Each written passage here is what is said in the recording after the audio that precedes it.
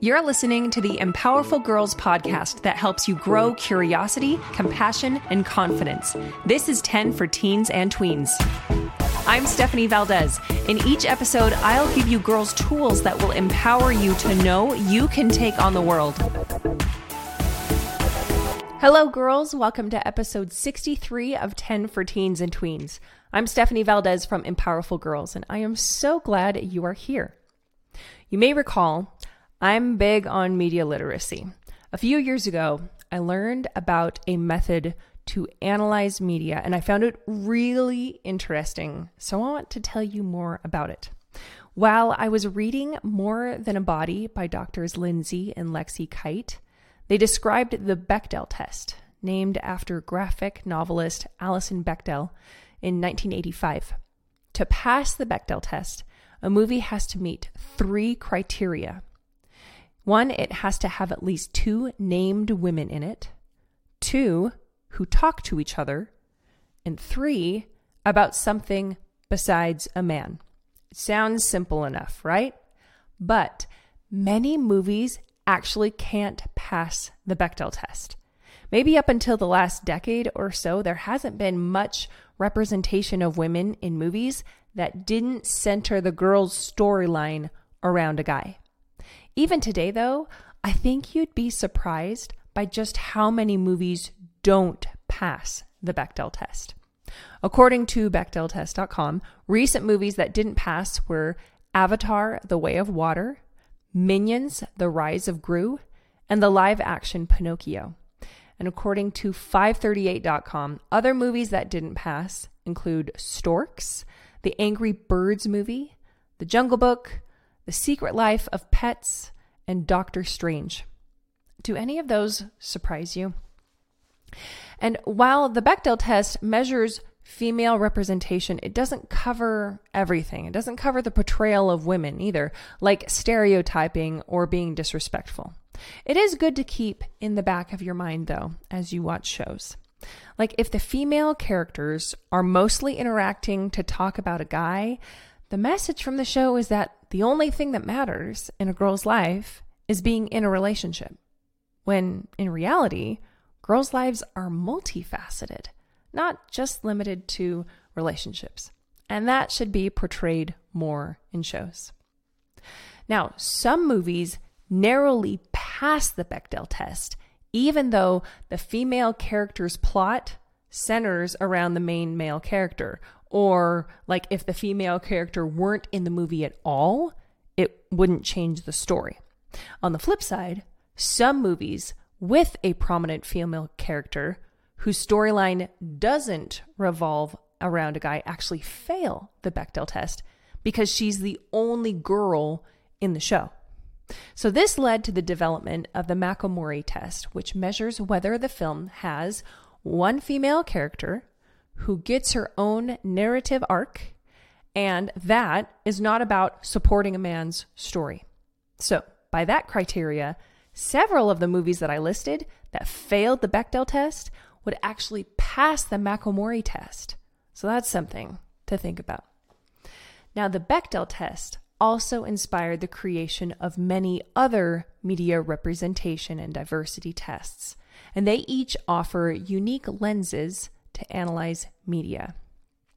The DuVernay test, named after director, producer, and writer Ava DuVernay, was created by New York Times film critic Manohla Dargis, and it tests whether, quote, African Americans and other minorities have fully realized lives rather than serving as scenery in white stories. Fewer movies than you'd think can actually pass this test, where a non-white character has their own storyline.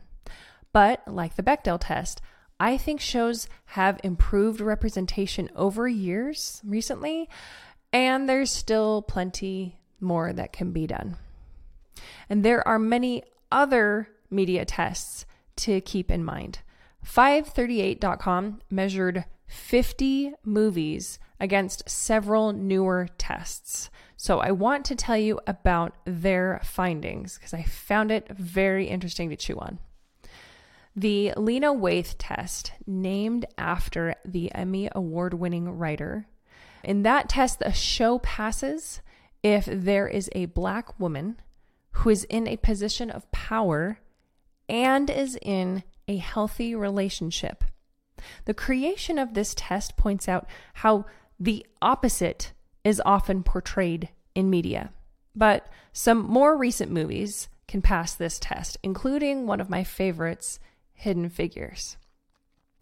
Now, the Coe test, named after writer and actor Naomi Coe, measures whether there's a non-white female in the film who speaks in 5 or more scenes and speaks English. More than half of the 50 films tested with the Coe test failed, but some that passed were Moana, Kung Fu Panda, and Sing. In the Ligia Villalobos test, named after the producer and writer, a show passes if the film has a Latina lead character, and she or another Latina character are shown as professional or college educated, and they speak unaccented English, and they're not objectified. Sadly, no movies tested passed this test.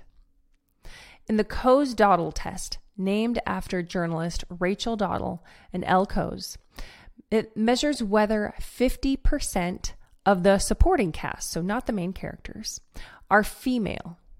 And movies that failed this test surprised me, like Finding Dory and Zootopia.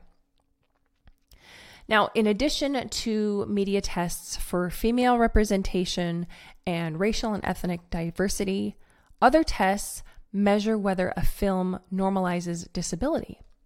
In an article from themighty.com, Chelsea Rivas suggests this criteria: a disabled character with a name, who isn't a villain, and whose disability is not a critical plot point.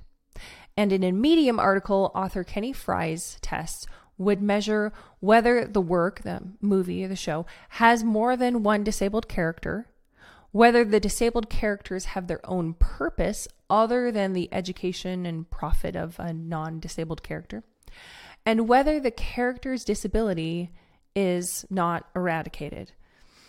There are also tests for representation behind the camera too, because there's a whole crew of people putting it together. The Uphold test, named after writer and actress Rory Uphold, tests if the on-set crew is 50% women. All of the movies tested failed this test. But the Rhys-Davies test offers some hope.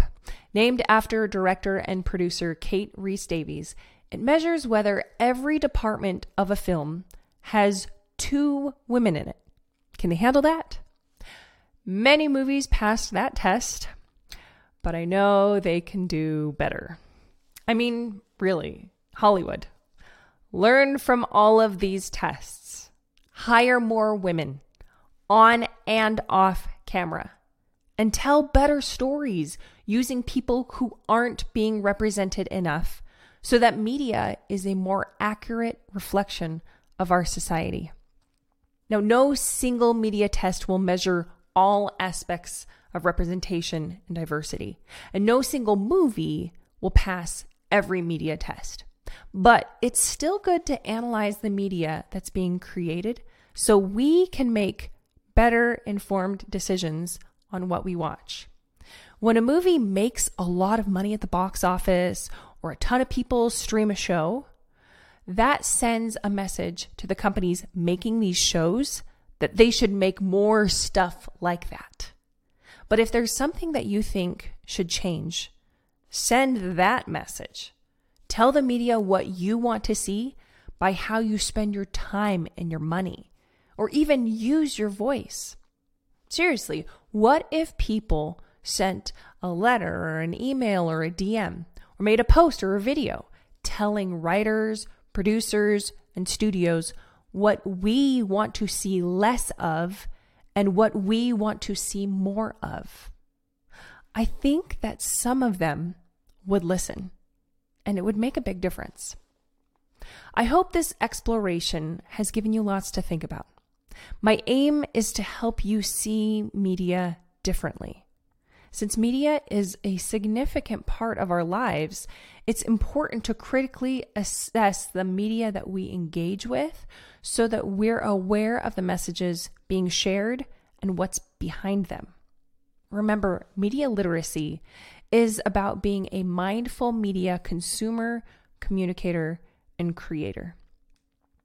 If you have a topic suggestion, I would love to hear from you. Send an email. Tweens get the okay from your parents. You can email hello@empowerfulgirls.com. And if you have social media already, you can follow me on Insta or TikTok @empowerfulgirls. I am not encouraging or endorsing social media, but I'm on there to offer an uplifting, unfiltered alternative to what's in your feed. Thank you so much for joining me for episode 63 of the 10 for Teens and Tweens podcast by Empowerful Girls. I can't wait to talk with you again. I love you, girls.